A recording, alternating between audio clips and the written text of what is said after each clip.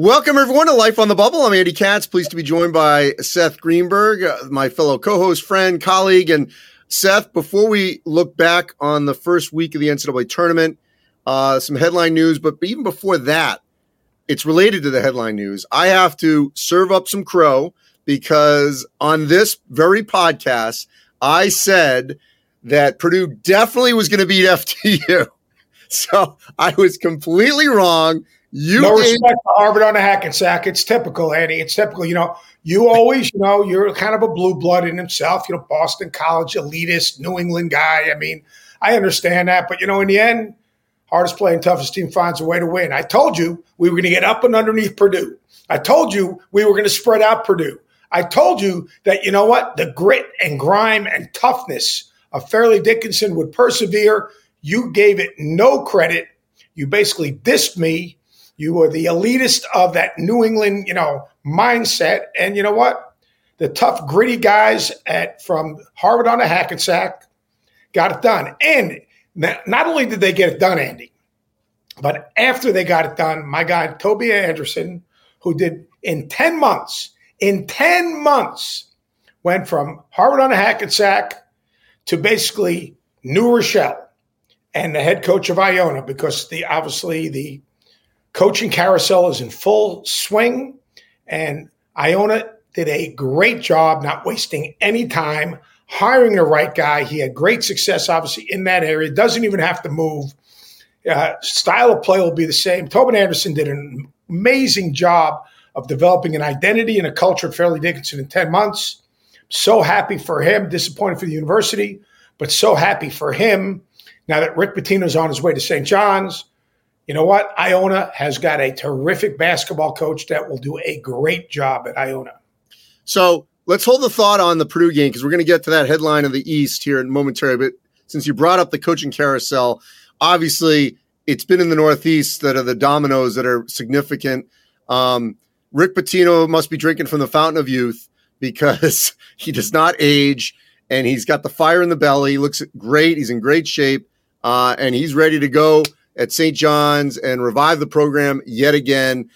We all kind of thought this would happen, but it actually is happening. What do you think about Pitino back at Madison Square Garden, was once the head coach of the Knicks, and back in the Big East?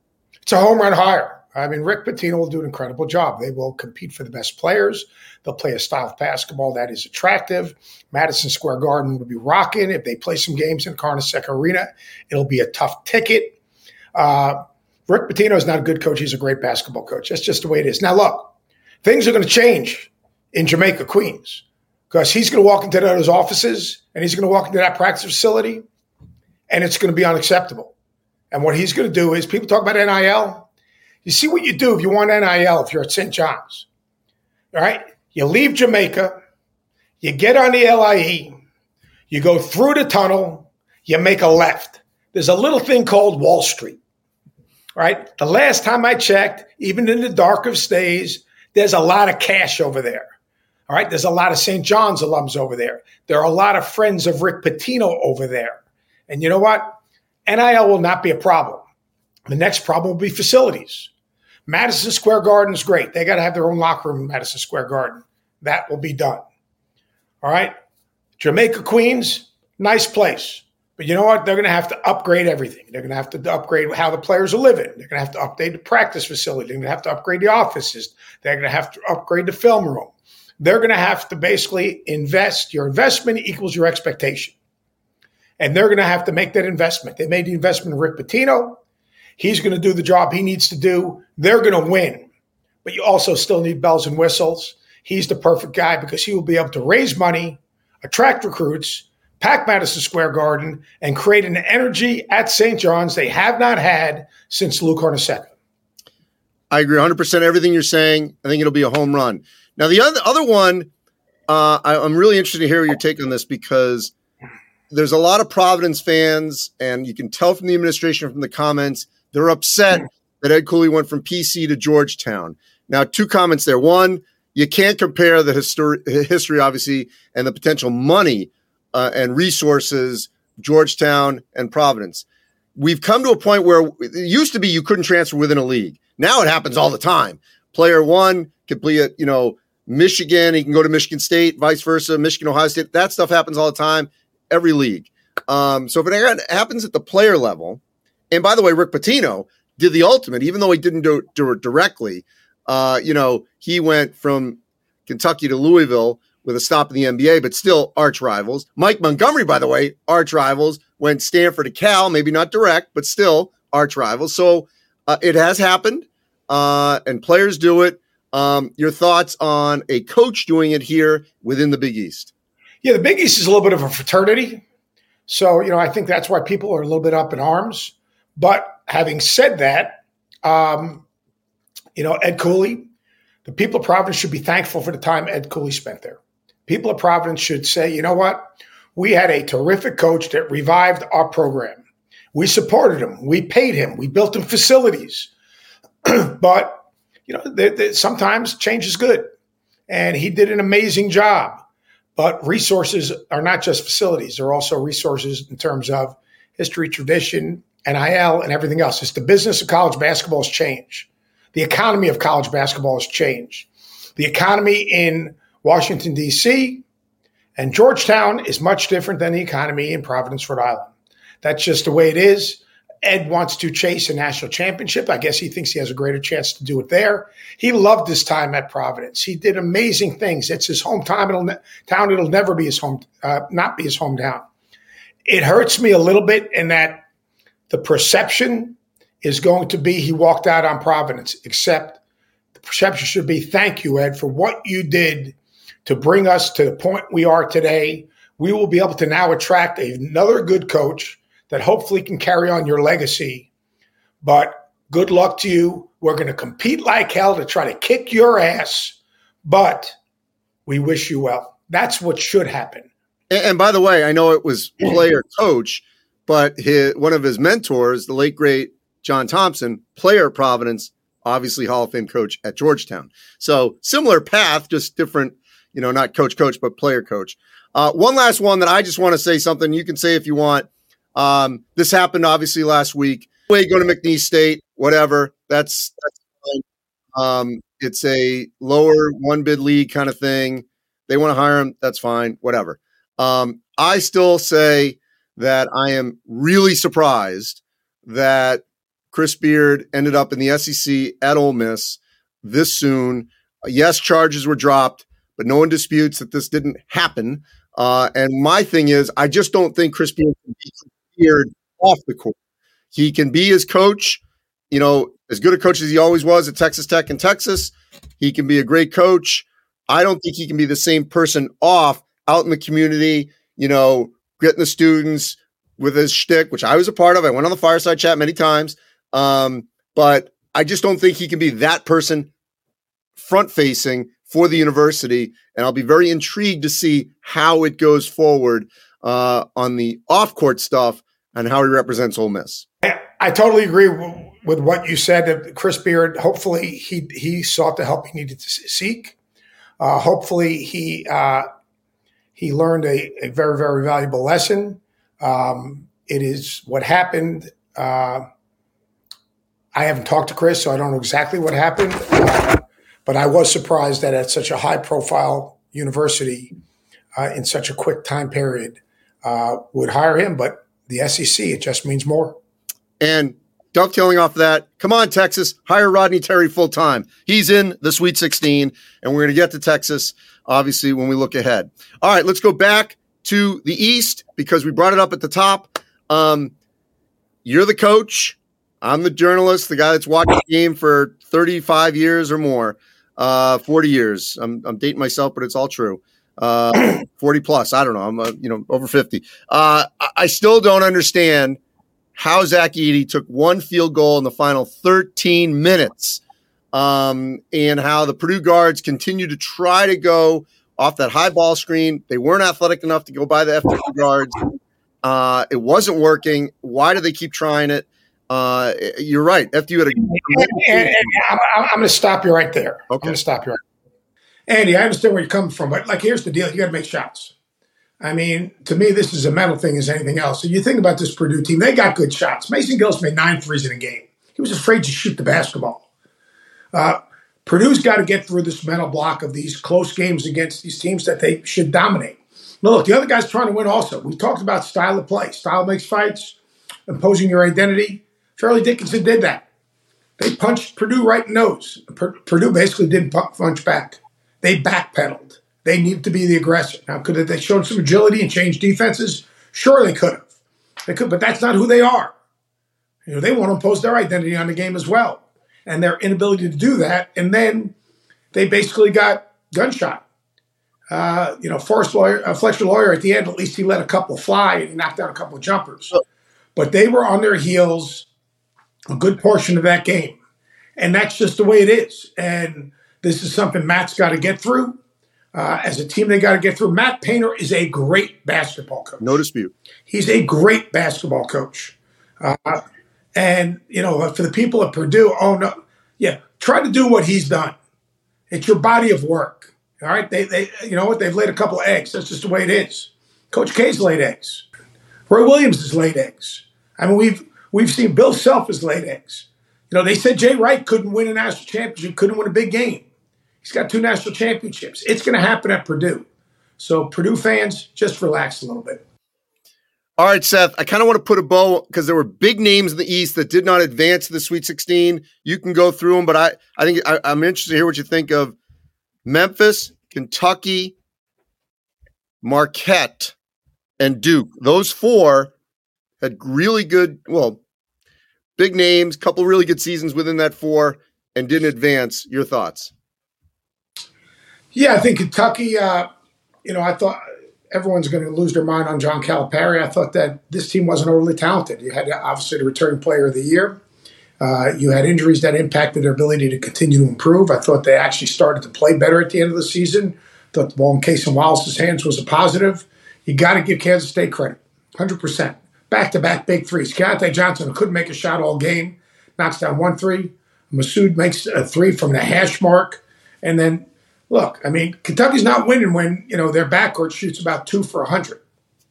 That's just the way those they couldn't make a shot. Antonio Reeves, who was so good in the opening round game, could not make a shot.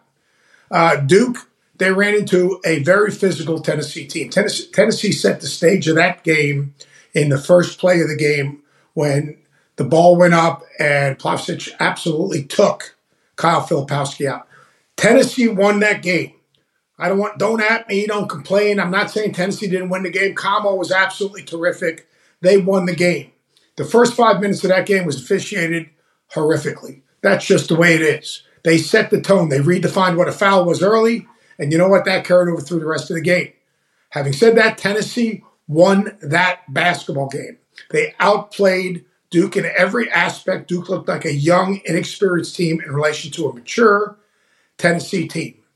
And then Marquette, that was vintage Tom Izzo. Great guard play, physical defense, rebound the basketball. Did a great job on Tyler Kolek. Tyler Kolek was the Big East Player of the Year. I don't get into the, January, February, Izzo. That's all BS. You know what? Tom Izzo coaches in every month. And Marquette had a great regular season and postseason. They won the Big East. Shaka Smart, Coach of the Year, finalist for the Naismith. One last thing before we get out of the East. Memphis, obviously a tough way to lose to FAU. Look, Penny Hardaway, all the things that were going sideways with them, he got them back in the tournament, and they were in position to win, with Kendrick Davis, who had a really good season, didn't have a great end of the game, but still had a really good year for Memphis. Yeah, I thought Penny did a good job. I thought this was Penny's best team. Yeah, beat Houston. I really did. I thought it was his best team. And Kendrick Davis having a point guard obviously is huge in regards to that. And, again, you've got to tip your hat to someone. This is the NCAA tournament, right? You're going to play a good team, and you're going to have to play well to win.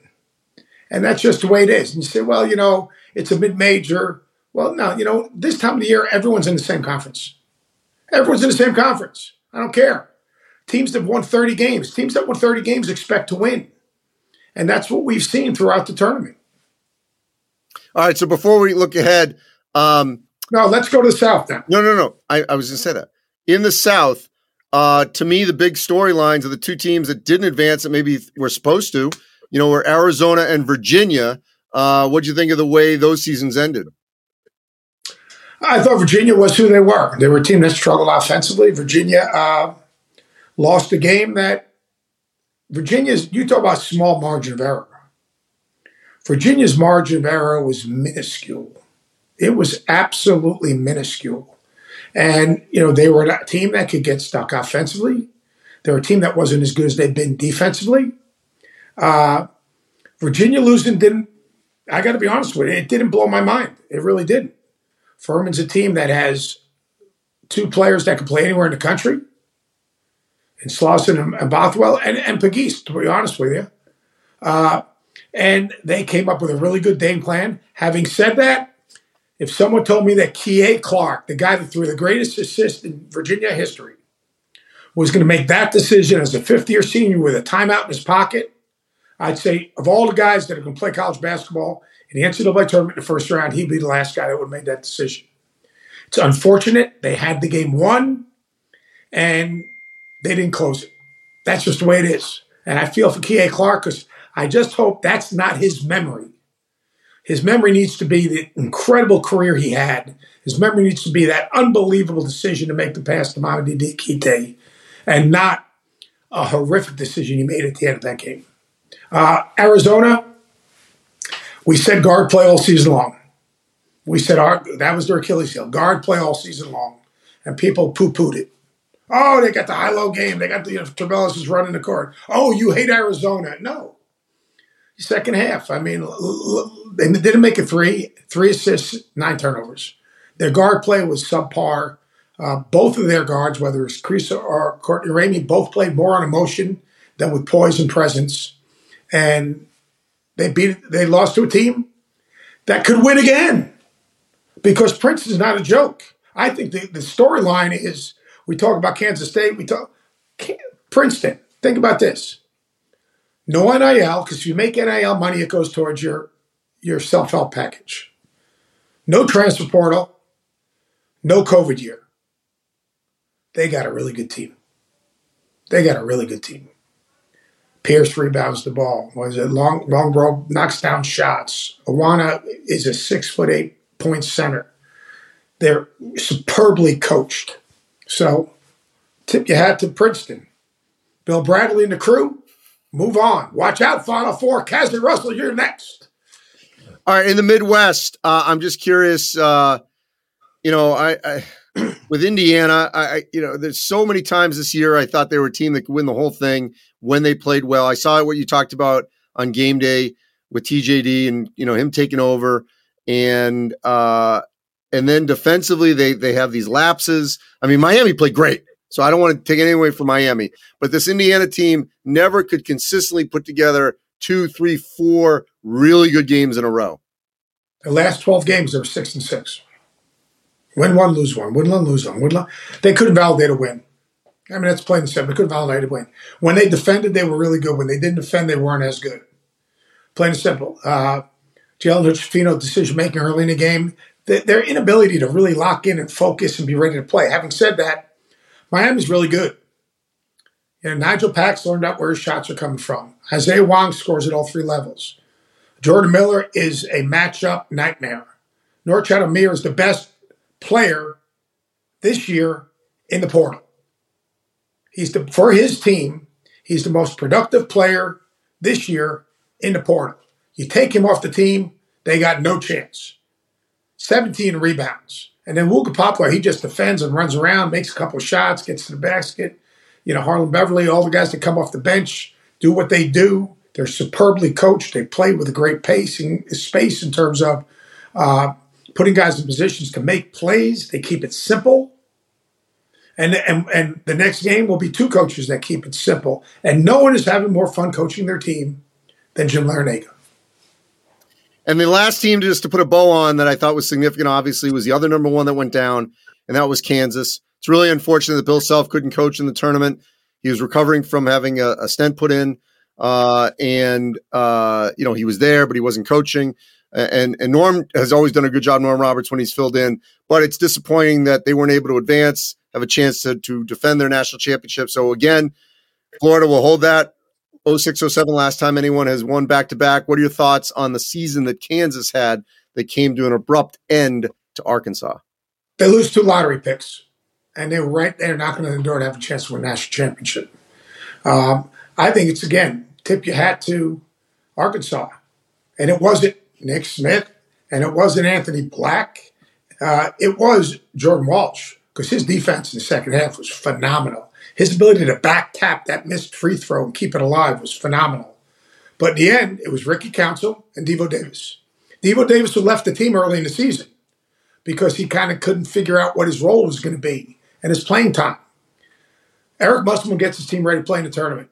He gets them on the same page. He's relentless. He's nutty. There should be an NCAA rule. It should be a violation for him to take off his shirt. But it should be like maybe a game suspension if he takes off his shirt again. But give Arkansas credit. They were relentless. They came after him. The change of saying, you know what, Eric Musselman saying, Nick Smith, great, you're an All-American. You're going to be a lottery pick. You can sit right by me. All right, this is the lineup that gives us the best chance to win. And playing it, impressive. That's coaching.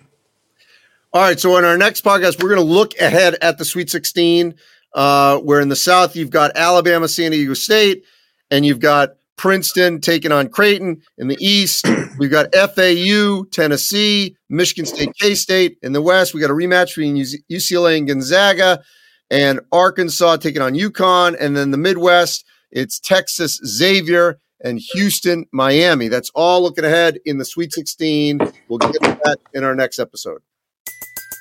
Everybody in your crew identifies as either Big Mac Burger, McNuggets, or McCrispy Sandwich. But you're the Filet-O-Fish Sandwich all day. That crispy fish, that savory tartar sauce, that melty cheese, that pillowy bun. Yeah, you get it. Every time. And if you love the Filet-O-Fish, right now you can catch 2 of the classics you love for just $6. Limited time only. Price and participation may vary. Cannot be combined with any other offer. Single item at regular price. Ba-da-ba-ba-ba.